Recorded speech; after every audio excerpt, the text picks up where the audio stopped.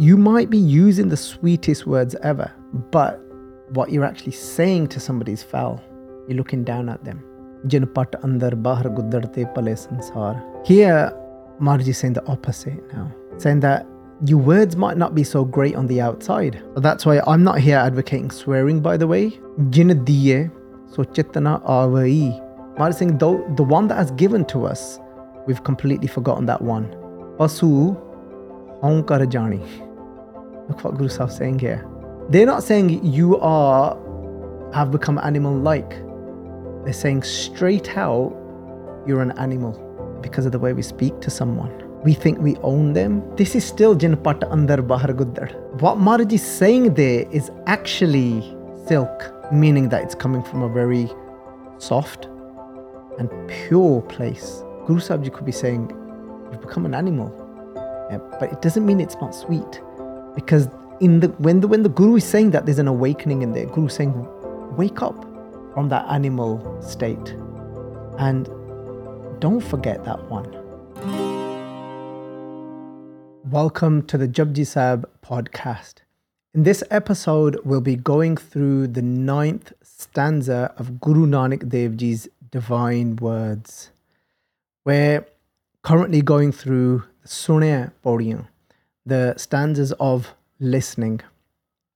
This is now the second listening body.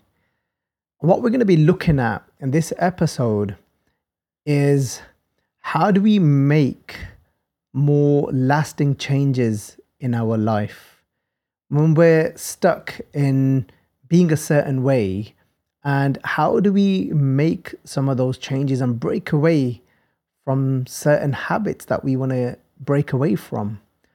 So before we get into that, let's introduce our cameraman and guest and editor and everything else that he does, preacher and saying, Waheguru Ji Ka Khalsa, Waheguru Ji Ki Fateh. Waheguru Ji Ka Khalsa, Waheguru Ji Ki Fateh. Thank you so much for having me on. Oh, that's fine. I know we had this huge conversation about do you say Fateh at the same time or do you say afterwards? And I always see this smirk on your face thinking, am I still waiting to say it just slightly afterwards? Yeah.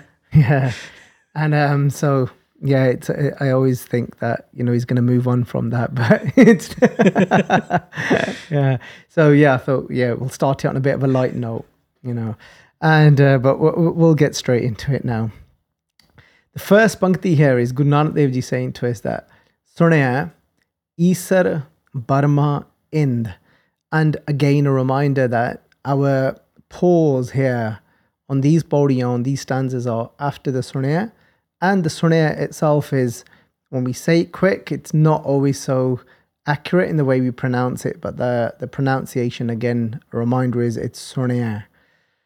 So here, we've gone through in detail the whole idea behind Suniai itself, the listening, what type of listening the Guru is directing us towards. And it's an actual avastha, it's an actual state of being. And so that is covered in the previous episode. So if anybody's not watched that, do watch that one first, and then it'll all kind of fall into place and make a lot of sense. You want to give a recap? Yeah, we can do a quick recap here, of course. So if we just break it down very, very, concisely here, the Suniai here that we're talking about is that, first of all, we all know that we all have our own preconceived ideas, even when we're talking to someone. But here it's what we're saying is this complete surrender. And we can start practicing this even just in our daily conversations. And it's just learning how to surrender, listen with humility and with compassion, and give yourself completely with complete focus and listen to what somebody's saying. This is one of the ways of start practicing where we want to get to. And then when we are even singing and praising God, is being conscious of every word that we are saying. And that's part of that listening as well. The third thing I'll say is that when we're reciting the given mantras by the Guru, is to be completely absorbed in the sound and the vibration of those mantras, and being like literally on that perfectly balanced kind of middle ground of where we're taking in the gyan, the wisdom of what we're saying, but we're just absorbed in the vibration and the sound of the mantra as well, listening deeply to it. And then the fourth part to that is then when we actually have that connection and communication with the divine that is inside of all of us, and when we learn how to start listening to that inner voice, that one behind all of our, layers of memory and layers of, so that listening to that divine inside, and that's where we're trying to get to. Also, another important part that we covered was that is there's even if we look at the idea of intuitiveness, and that's spoke about a lot in today's world. And I was thinking about this, and I would say I would still break this down in two sections.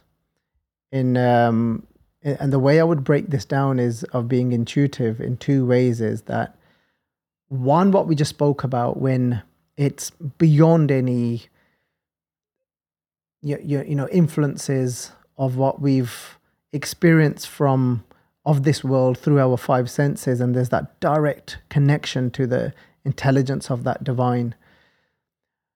But another layer of intuition, I would say I'd put it before that, is when we just become more in tune with listening, and that is from our actual experiences of life. And so there's that level of intuition as well. And let me give you a few examples. What I mean by that is, say if you start talking to me now, and there's things that you are saying, and you may have said these things to me maybe last year, but I didn't quite, wasn't able to quite understand you or capture what you're saying, and wasn't even necessarily able to like really listen to you properly because I didn't get what you're trying to explain to me. So maybe you're telling me about an experience of something that you have with your general mental health. And I don't mean here a mental health issue, just generally with your mental health, right? Of how you see things, the psychology of how your mind works and the way you see things. But that wasn't yet in my, I hadn't had an experience of what you're telling me. You may have been telling me that, when you wake up first thing in the morning, you feel a little anxious. I'm not saying you do. This is just,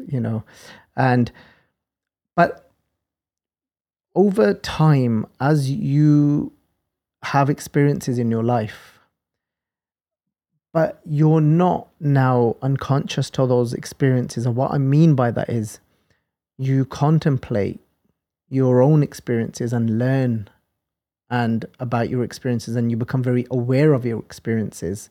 That, oh, look, I found this pattern within myself. When I often do this, I feel like this. Yeah. So what you're doing is you're observing your own self, your own patterns within your own self. Yeah. That I often feel anxious when I've done that a little bit more, and then you understand it, you're looking at the experience, the feeling of it. And what happens is over time, as you start doing that with your own experiences in life, because remember, you could have that experience, but not contemplate that experience, not look at it, not try and understand it. You're just in it, you're consumed by it, right? That also becomes a layer of intuition. So now when somebody's talking, it's because you've contemplated it, sat there, right? And without you having to then consciously think about it and bring it forward, as somebody's talking to you, it will naturally, when you're in tune and listening to your own experiences that sat there, you'll be able to then connect to people much better. You'll be able to use that layer of, it's this intuition of this from your experiences of you'll be able to understand someone, and listen to them a lot more, a lot better, with a lot more compassion. Yeah? So I see intuition in those two ways. One intuition is you're very in touch with your own experiences, and you're able to then bring them forward and utilize them as you see them in life, in yourself and other people, and as other people are talking. Yeah. And so you might now start telling me the same thing, and I'm able to just connect to you, and it's all there. I'm very intuitive in where you're going with it now, and be able to tap into that and now say, like, and really understand you. And even like we could even play a game and say, like, right there, so does this happen afterwards? I could even say, like, oh, I'm all right to complete this sentence for you, right? Like, I'm joking, but I'm not at the same time. What I'm saying there is that, so I've done that. I've had conversations with people, and I've asked them, like, when I know you can, and I'll say, look, all right, so, of course you listen to them, you let them talk. Sometimes I said, like, then do you also, maybe experience this? And often, because you're working from that experience and you're in touch with it and you're intuitively using all of that. When I mean intuitively, I'm saying, like, you're not consciously having to think back to your experience. It's just coming to you, but it's from your experience. Does that make sense? Yeah. And then often they will say, oh my God, like, yeah, like, how did you know that? And I'm so tempted at that time to say, like, I'm special. And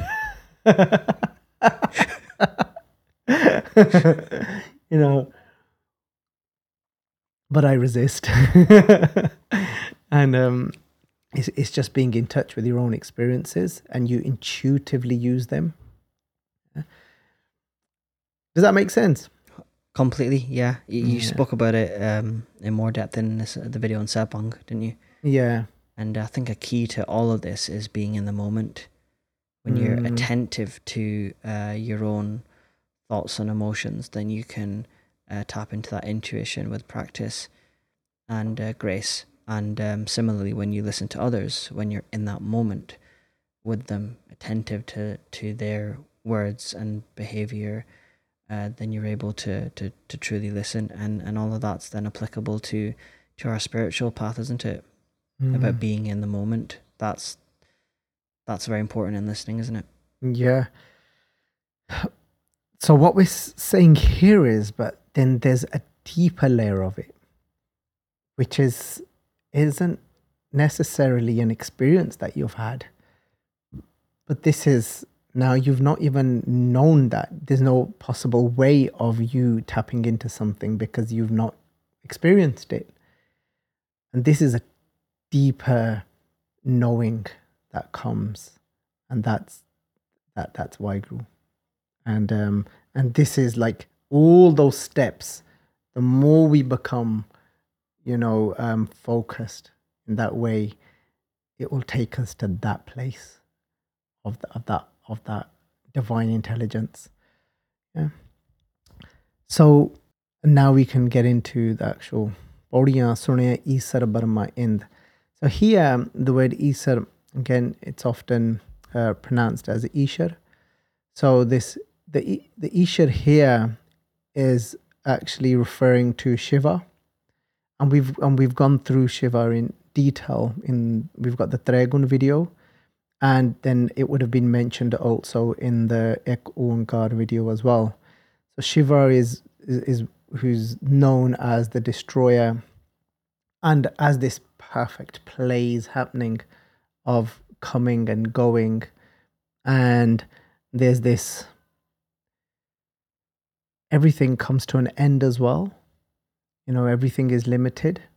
Everything is, finite, unlike the formless, which is infinite, just is constant, is continuous. So in that same way, Shiva's like that Shakti, that power that represents that. So Shiva's that represents that Shakti of something coming to an end, something that is now destroyed. Yeah. Then we've got Barma here, and whose Barma is known as the creator, who brings that creative Shakti.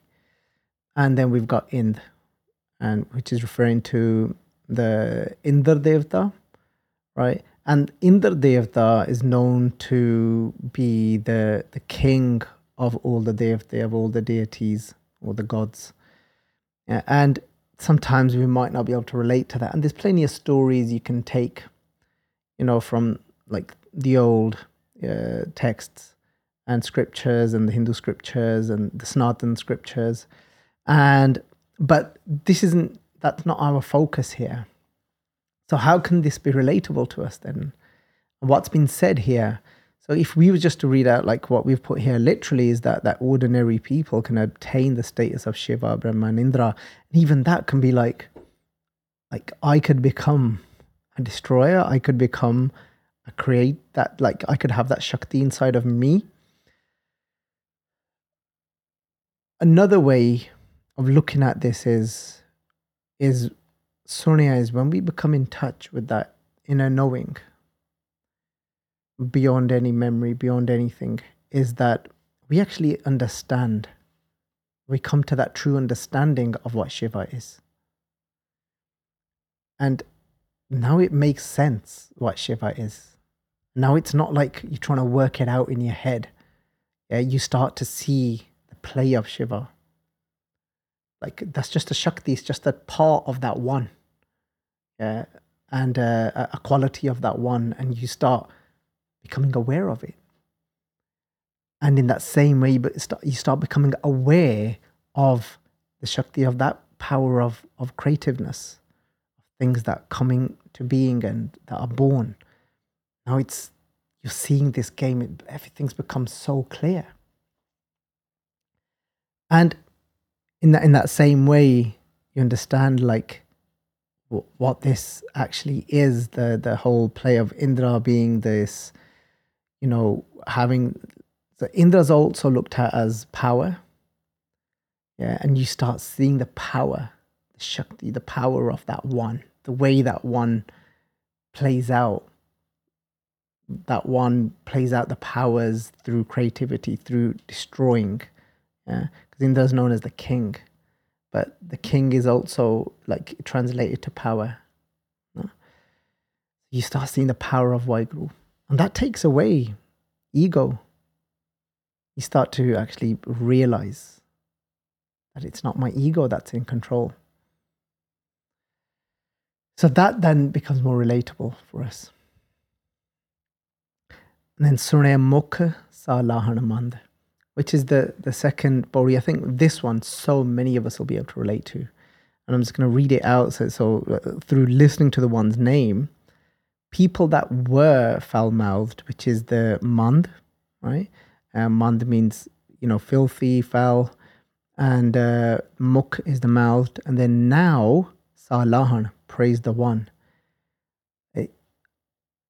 I'm sure so many of us can relate to this one, where we lived a life constantly just, it could be, we could look at that in many different ways and layers as well. Some will translate that just literally to, foul-mouthed being somebody that swears a lot, uses a certain type of language. But here actually it's not, it's deeper than that. The mand here is when you foul-mouth the creator, when you foul-mouth God in through even moaning and saying like, God, why do I want to, like, what's so good about God? He makes all these bad things happen as well. That's foul-mouthing. Yeah. Is living in non-acceptance. Like, nah, God should not have done that. Another way of foul-mouthing is when you might be using the sweetest words ever. Yeah. But what you're actually saying to somebody is foul. You're looking down at them and you're trying to bring them down with your words. That's foul-mouthing as well. Just like Guru Sahib Ji say to us, what Pangati are you thinking of? Oh, Reggie. Are you thinking of one? Yeah, but it's not coming to me. It's from Masaki War though, isn't it? Yeah, we're going to come to that in a minute. But even if we look at man nahi preet mukh ho gand lavat. Maharaj is saying that from inside there's no love, but with your words you're trying to tie these knots. Meaning you're actually being false. Often that's used as a metaphor for love, is tying the knot of love. So what it's saying is that actually I've got no love in my heart, but I'm being clever with my words and trying to lure you in and trap you. Yeah, and that is foul-mouthed. That's me being foul-mouthed as well. Right? My words could be perfect on the outside, but actually my intention is completely something else. You know, it's not that I want to help you. I just probably want something from you. Yeah. And that's why I'm using those sweet words. And I'm just trying to trap you into something or make you think or feel a certain way about something. So that's foul-mouthed as well. And obviously the Pankti Nasadivar is Jin pat andar bahar guddarte pale sansar. And here Maharaj is saying the opposite now. Saying that your words might not be so great on the outside. So that's why I'm not here advocating swearing, by the way. Like, in no means a way am I doing that. But just to use this as an example, there are certain people that you will meet in this world.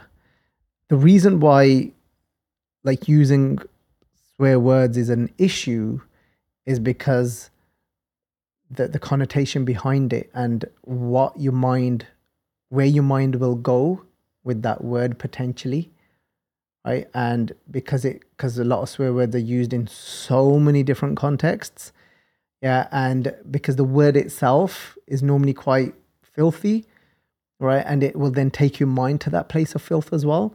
And that's why. But having said that, which is like kind of where I stand and how I try and live, not to say that there's never a time when, you know, something might not slip from her mouth. And, you know, so like, again, doing a podcast, trying to be as authentic as we can. But I did go through probably about 5 years where it would never slip. But then there are those as well that might use a certain word that is known as filth or as a swear, but they're using it now in a different context. But what they're saying from inside is so pure. And this is what this could be referring to and meaning as well. Like, I've done Sangat of certain Mahapurukhs that could be quite raw. They say things to you that today people would say, oh, it's a bit rough, it's a bit offensive. If we look at that shabad that we looked at last week, and we can showcase that a little bit to some extent. What we're saying here, the shabad that we used, that mere ram hai neej karam har mere. Look at this. Jin diye so chitna avai. Maharaj saying, though the one that has given to us, we've completely forgotten that one. Pasu hon kar jani. Look what Guru Sahib is saying here. Look at the context they've used the word. They're not saying you have become animal-like. They're saying straight out, you're an animal now. Pasu. Hon kar jani.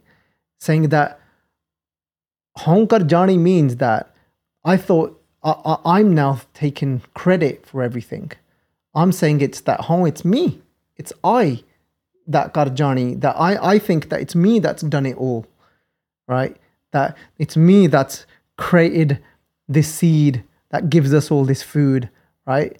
I'm taking all credit, completely forgotten God, right? Oh, look, my hand. Look what I can do with it. Like, I didn't design and make this hand, did I? I've forgotten that one. So now, hon kar jani. I'm thinking I've done it. I've made it, right? My saying, pasu. So you're an animal.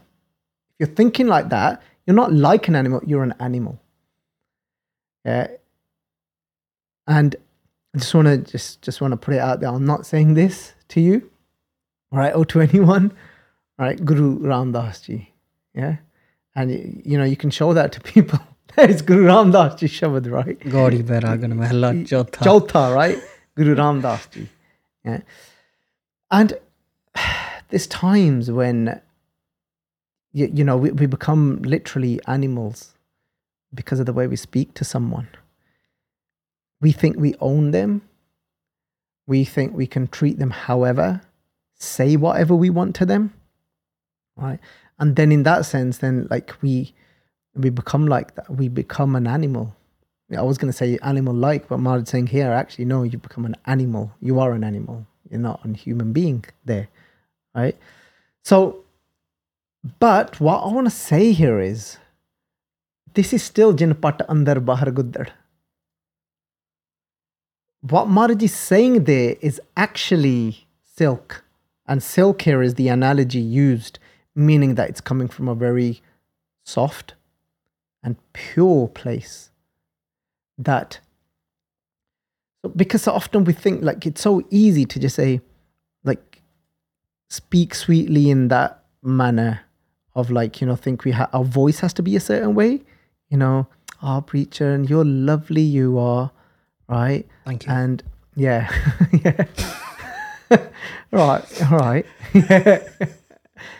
And, just saying, wow, look how fast you are at everything that you do, the work, and just, you're so amazing. Yeah. And sometimes we think sweet is that voice. Guru Sahib Ji could be saying, you've become an animal. Yeah, but it doesn't mean it's not sweet. Because when the Guru is saying that, there's an awakening in there. Guru is saying, wake up from that animal state. And don't forget that one. Yeah. And so then that isn't actually mand. But it's very fine, because I know people could listen to this and blag it. Justify What they're saying and how they're saying it and the words they are using. And they're saying like, no, Baljeet Singh blasted this in the podcast, used Gurbani to back himself up. Remember, Sangaji, like, there's the Sant Janal Singh Ji would call it like Jameer, right? ਕਹਿੰਦੇ ਹੁੰਦੇ ਸੀਗੇ ਜੇ ਕਿਸੇ ਦੀ ਜ਼ਮੀਰ ਮਰ ਗਈ ਨਾ ਤੇ ਕਹਿੰਦੇ ਤਾਂ ਉਹਨੂੰ ਮੌਤ ਕਹਿੰਦੇ ਆ ਜੇ ਕਿਸੇ ਦੀ ਜ਼ਮੀਰ ਮਰ ਜਾਵੇ. And what that means is what we're talking about, Sonia. If that consciousness inside of you has died out for you, consciousness doesn't die. It's there, isn't it? But imagine having a glass, or imagine having a mirror that is completely smeared over with filth and dirt. It's not going to reflect that consciousness, that jyot, that light, is it? And that's what Santji meant there. Ke jina di jameer mar gayi. The jameer doesn't die. What they meant was that whose mind has become so filthy, it's not reflecting their jameer anymore, their soul anymore. Yeah. They say, no more than mande. They said, that's what we accept as like, they're dead now. There's Pangatiyan where Maharaji talk about that. These people, it's a mueya, it's a mare huya. So they're actually dead. Right? Sorry, I'm not thinking of any particular Pangati from the top of my head there, huh? And there are Pangati, but like, we'll just kind of come back to our vichar. But jidi jameer jagdi hove na, when they say like their jameer, their consciousness is alive, meaning that it's speaking to them clearly. Yeah? So you can't pretend about this and actually be nasty to someone and say no, but it's coming from a good place.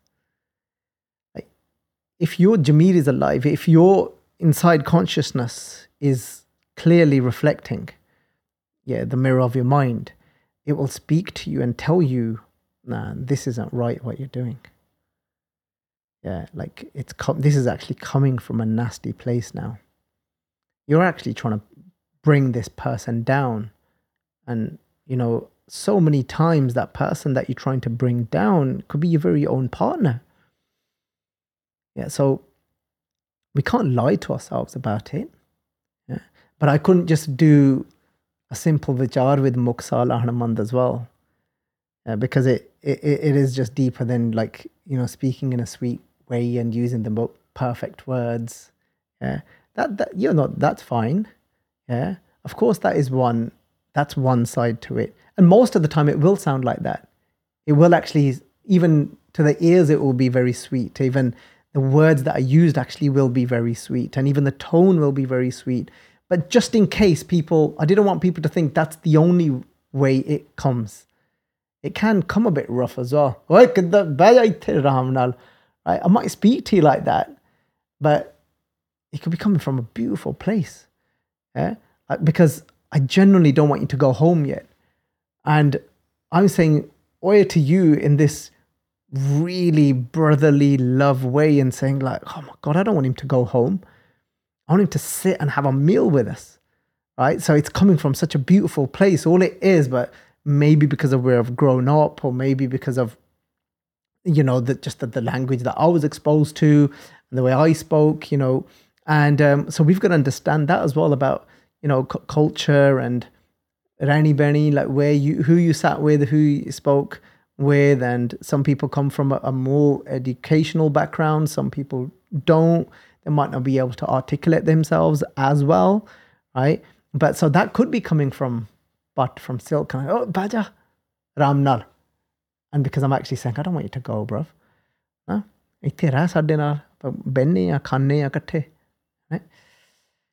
But yes, sometimes in today's world, a lot of people are becoming highly sensitive.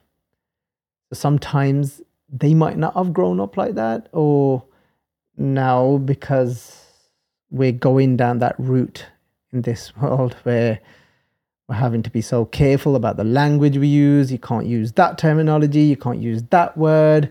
And sometimes we just don't know how to say anything anymore. And it's always wrong.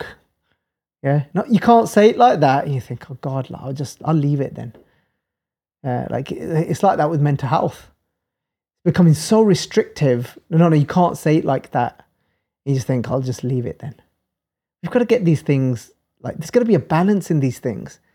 Yeah, of course, like we've got to look at these things and, this is all relevant to Muksal Ahmad.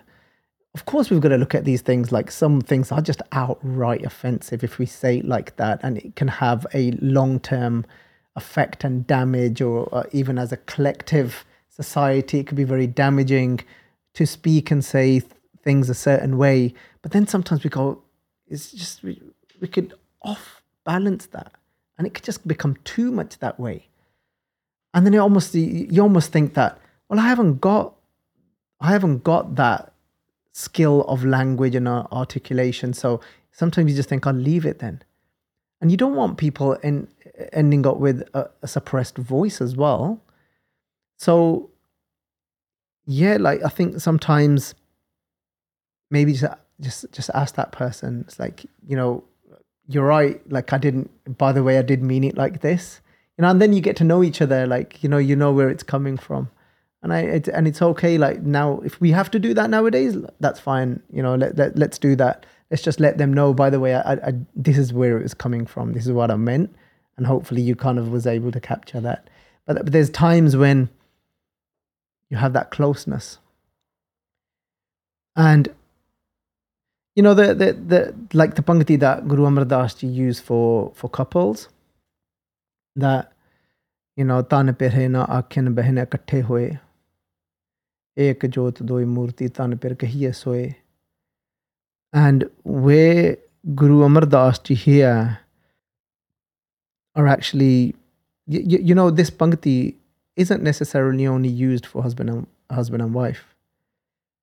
Guru Sahib Ji is actually, there's another Pangati very similar to this, which I don't know from the top of my head. From what I can remember, I think it's quite early on in Gurbani, might even be in Sri Rag, where Guru Amar Das Ji used this same analogy as here the Tan, being the wife, is the Sekh, is the disciple, and is the Sikh. And then the Pir, which is the husband, here is actually the Guru. And so like where we were separated and we were two before, and this is talking about like merging with God. But sometimes we can use this and we can bring it into our everyday lives as well. Where in our relationships, not just husband and wife, is even when like we're working together now. I see you as my Gurpai as well, like as a brother through the Guru, not just as a colleague. So we want to get to the point as well, like where there is that ekjot, like where it's very clear and you just know. Yeah, you want to get to that point as well, where the egos don't clash anymore. And that's not just with your partners, that's within general relationships in life. Where you want to get so kind of, wants to become so clear that in the beginning we might have to go through those little, quick chat, by the way, I meant it like this, and then eventually it becomes like just so clear, you just know. Just it's that ekjot, like you're breaking through the barriers of ego and you just know. You're like, yeah, I get you, man. And that's when then the relationships start becoming very pure. And I think we're getting closer to God as well that way. And because we're going beyond our egos and, and then there's a deeper connection then. Yeah, so Suniai Mukha Salahan Mand. When you listen deep inside, you will start to say something to someone sometimes, and it's resisting that voice inside. And you will know, like I've not come from the right place here. This isn't from listening. And it's very clear, like sometimes you might actually, it might manifest as a churning in your stomach, as a little like knot in your throat. And that's like clearly, you've got to listen to that. What have I just done then? What have I just said? Don't know if you've ever experienced anything similar to that. Yeah, of course. Yeah. Twice a day. Definitely when you're getting heated with someone and there's a point in that moment where you have a choice. Yeah. And then if you make the wrong choice and go with the feeling, the emotion of anger or whatever it is, then you ignore whatever physical, or it could be a thought, or it could be a voice, an inner voice, it could be a feeling, it could be a physical thing like you said, or it could be all of them. But when you ignore that, then the physical is normally like just within a few split seconds of the voice and the thought, and then that will follow. Because it hurts to listen to it. It hurts you, like I have to, if you're gonna listen to it hurts because you're resisting that part of you which you're trying to burn, that ego. And it becomes so obvious, doesn't it? It does. This is full on ego alert. It's like, yeah, I'm on. Yeah. I'm here. Like, and it's sickening, isn't it? And those that get to experience that sickening are so fortunate. If they do something good with it. As in, like, yeah. As in, like, that's the second part. Let's just do this part first. Because there's many people that don't. I'm sure we can think of times in our own life where we don't as well. So how do we know we're listening? We just won't allow ourselves to do that. We won't be able to, because it's telling us you can't go there. Whatever you say will be salahan, will be in line with praising God. Yeah, and I know we've gone off a bit here from the word praise itself, but the word praise itself is just, that in itself is such a state to be in. Because you've got to remember, like, what this is talking about is, remember how where we started in the beginning, that man that can mean when you're speaking foul or you are cursing and pointing fingers at God getting something wrong. If you go back to that now, what's an example of where for most people that would have been like the default, and they would have felt like this is the perfect time now to do that towards God? And what's a perfect example in our history where it was actually shown that it was still Salahan, still praise? When Guru Gobind Singh Ji sang Mittar Pyare Nu, Hal Muridan da Kehna, Tudd Binu Rog Rajaiyan da Uddan, Nag Nawasan de Rehna. And this is a perfect example of Suniai Mukh Salahan Mand. And that is literally like, just first of all, the word mittar to come out your mouth. Because normally it'd be like, I can't believe you've done this to God.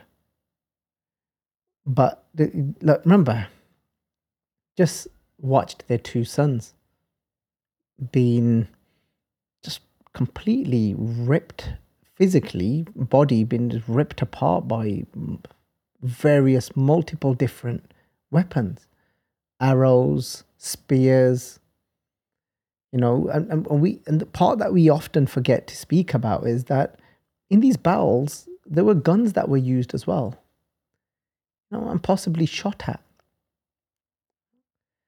All it is that we don't hear of the guns very often, but there were guns that were used.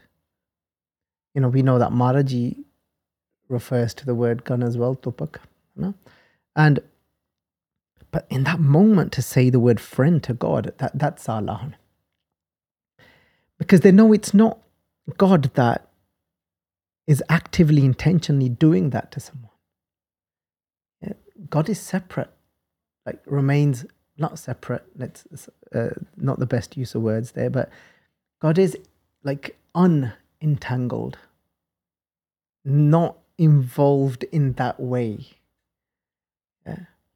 God is the watcher of this play, and lets the play out as per the way the whole, hukam, divine will works, and doesn't intervene in that, lets it be. So when you understand that, then there's just no way you can say to God, like, what are you doing?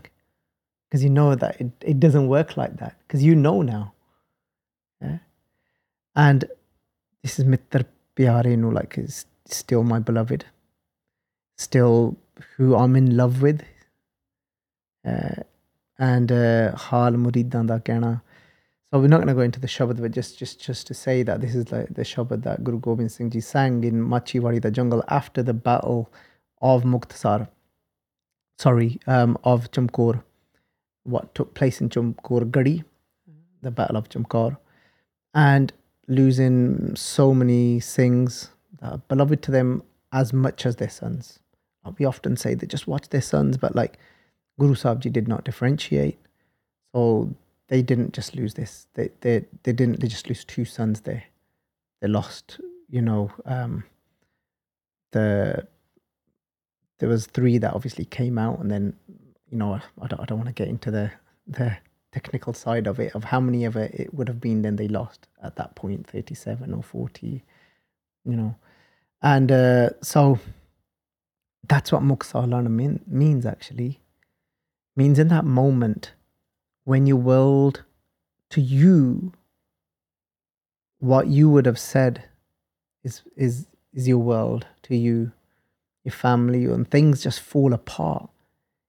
In that moment, can you still Mukh Salahan? Can you still praise God? And still call God your friend and your beloved in that moment? And if you can, then you're listening. I know these words are so easy to say, like, but I'm only just translating the Guru's wisdom, like, and these are states that human beings can reach, though. And Guru Sahib Ji showed us that. And again, obviously, the obvious counter will come is, well, that was the Guru. And we're not going to get into it now, but we know there's stories of Gursikhs too. And I shared many of those stories of those Gursikhs in the past. And I know I've mentioned one of the Gursikhs, like who I've forgotten, the name now because it's been so long. But I told his story, the Gursikh where Guru Arjan Dev Ji sent a Gursikh to stay at another Gursikh's house to see what it means to be living in Sahaj. By Pakhariji and by Gurmukh. Yeah, that's it. By Pakharji, by Gurmukh. And where he was literally just watching the game. His son passed away, but he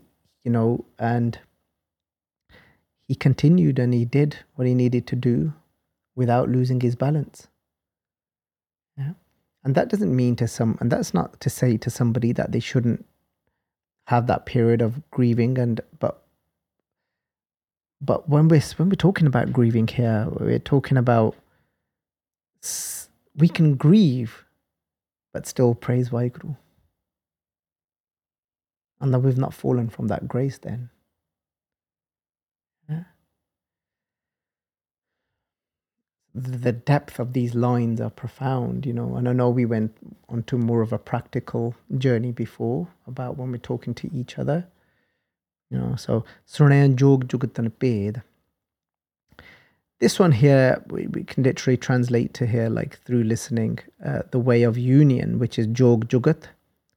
And Jugat means way, Jog means union. Tan is body, Ped is the secrets, and the secrets of the body are revealed. And what that means is that when you become so intuitive, when you become so, listening to that, you will know what to do with this body, the right things to do with this body, of where it takes you to have union with that one. Because there's layers of the body, the mind is also a layer of the body, and then we've got the physical body as well. That you will just know that actually if I'm doing this is actually the opposite of union. It's actually breaking me from that one. Yeah. It could be, using certain intoxications. And so when Guru Sahib has warned us from becoming intoxicated and how it affects the mind, but when you listen deeply, it won't be a rule that, you're not allowed to do this.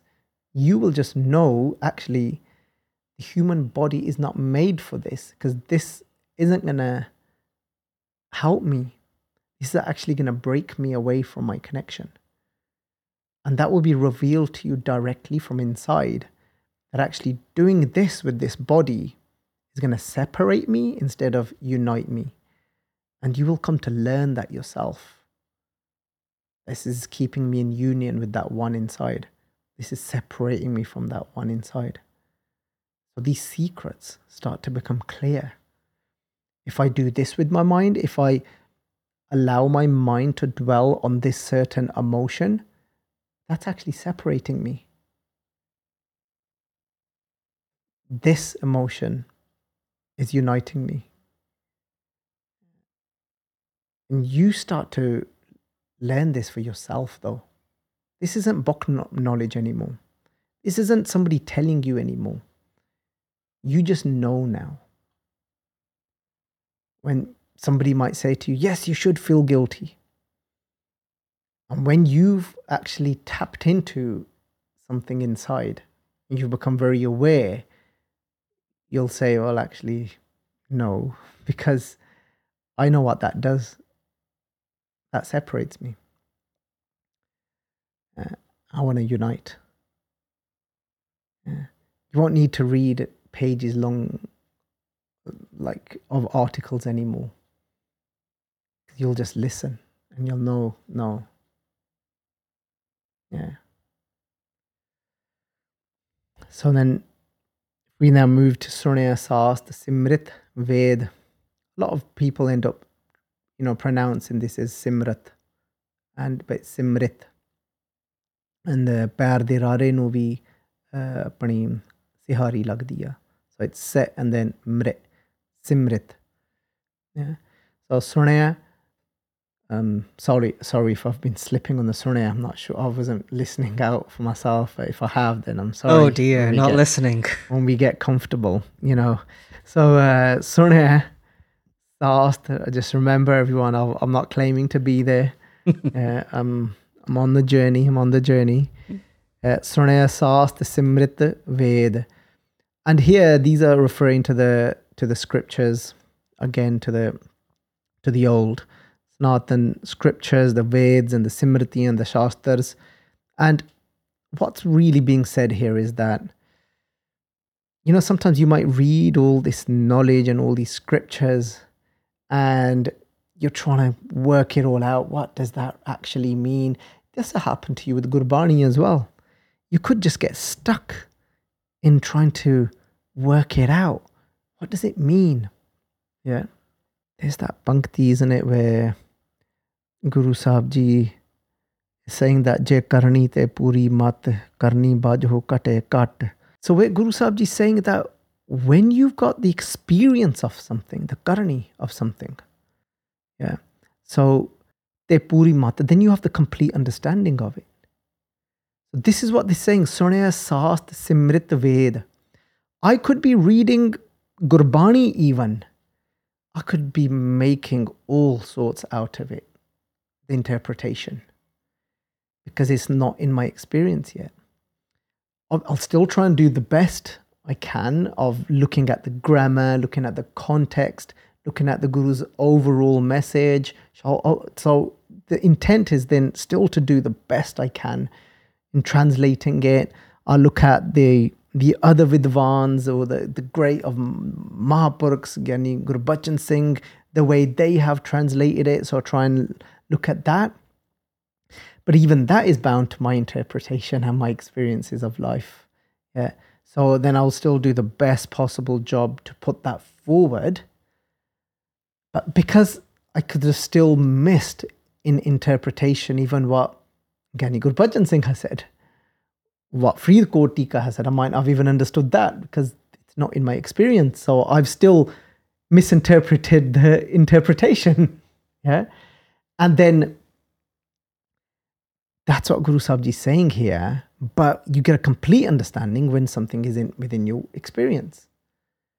I could say to you the Jyot is inside. I could be understanding that intellectually in a completely different way to the way it actually is. I could be even trying to imagine the Jyot, which you can't do, by the way. Yeah, the light of God inside. I could be trying to think it must be like this. I could be trying to put it to an experience that I might have had in the Kirtan. Yeah, where I had these, like people talk about when the hair of the body stands up, and when I've had these, like when you have this experience of like, the top of your head tingling, and I might say, well, that's the Jyot, but like, until you don't actually experience the Jyot for itself, you don't know. I might say, well, it must be like that when I get the tingling at the top of my head in Kirtan. But it's still, I'm just trying to, it's an assumption. Yeah. And, but this is Suniai Sast Simrit Ved. And what I would say is then, we even put that. That's why what we're trying to do is we want to get to what Gurbani is saying. We want to experience love. We want to experience Daya. We want to experience oneness. And then when you start listening deep inside, and when you then start truly experiencing that divine that is communicating with you, when you then read, whether it be Gurbani, a scripture, the Shastras, the Simritiyan, the Veds, then you're like, yeah, that's what that is. Yeah, that's what that is. When you read Gurbani and it talks about, the ras, the Amrit ras, and somebody might just translate it to, yeah, that's talking about when you're being good people. Yeah. And then, but if you've experienced it, you're thinking, yeah, that's what that is. That's what this pankti is about. And then Nanak Bhagatan, Sada Vigas. Guru Sahib Ji here, I'm just going to translate this again literally, and I think we will dive deeper into it in one of the other Baudiyas. We've still got two more. Guru Nanak Dev Ji saying here that Bhagatan, the devotees of that one, Sada Vigas, are in this constant state of blossom and bliss. Because Vigas literally means blossom, and it's referring to being in bliss. And then Suniai Esar Barma Ind, when you're truly listening to that divine within you, then all the suffering that is caused from our own doing of our bab, that is when we've been resisting God, all that is destroyed. There we have it. Beautiful. There you Vijay, this is a feeling I'm getting from this body is like, and I don't know if you can relate to this, but like, you know, you and I, we work closely together and we look at Gurbani and we analyze it, and you obviously study it to, you know, a deep level, and it reminds me of a Gursikh, and they don't have that kind of level of interaction with Gurbani. They haven't done the research, maybe the language isn't there, they don't feel so like, you know, versed with it like we do, because it's our like job as well as our passion, but they've got the qualities. And they've and Salahan, we stuck on that for a while, but that is a level of praise. So it's 100%. Like just through listening and being true to that inner voice inside, which is Waheguruji. And that's where Guru's trying to take us. They're there. So it's like, you know, if someone's listening and feeling like this is complicated, or I don't get it, as in the Bani or what it's saying, the translations, or they haven't read much, it's not, this path isn't about that, isn't it? And this is what the feeling I'm getting from this. 100%. What you're saying is just spot on. You know, I'm so glad you said it, because otherwise everyone's going to always think that, oh, Baljit Singh is always trying to promote that vichar. You know, so thank you. Yeah, you know what? That will get covered anyway when Maharaji says Asang Jap, Asang Pao, Asang Puja, Asang Tapta, Asang Granth, Mukved Part. There are many that express their connection and love through reading out Part. So like Part for us could be Gurbani, Part for other people from other faiths can be from their scriptures, and they're reading it out. Part here means when you're reading it out loud, and one way of looking at Part anyway, you know, Asank Granth Mukved Part. Apne muh de naal, they're reading out that knowledge out loud. Some people will connect through that way. That's not the only way. You know, some people are just there. They're just in love. They're just in that state of compassion. They're just in oneness, not discriminating, seeing everyone as one. And ultimately, that is it, isn't it? Yeah. So, yeah, don't ever feel like, oh my God, I need to know so much. That's not what the Guru's saying. Yeah, Guru's saying, I want you to be there. Say Fateh. Definitely. Thank you so much. Waheguruji ka Khalsa, Waheguruji ki Fateh. If you enjoyed this video, please like, comment, share and subscribe. Please donate and help spread Guruji's message. Link is in the description below. Waheguruji ka Khalsa, Waheguruji ki Fateh.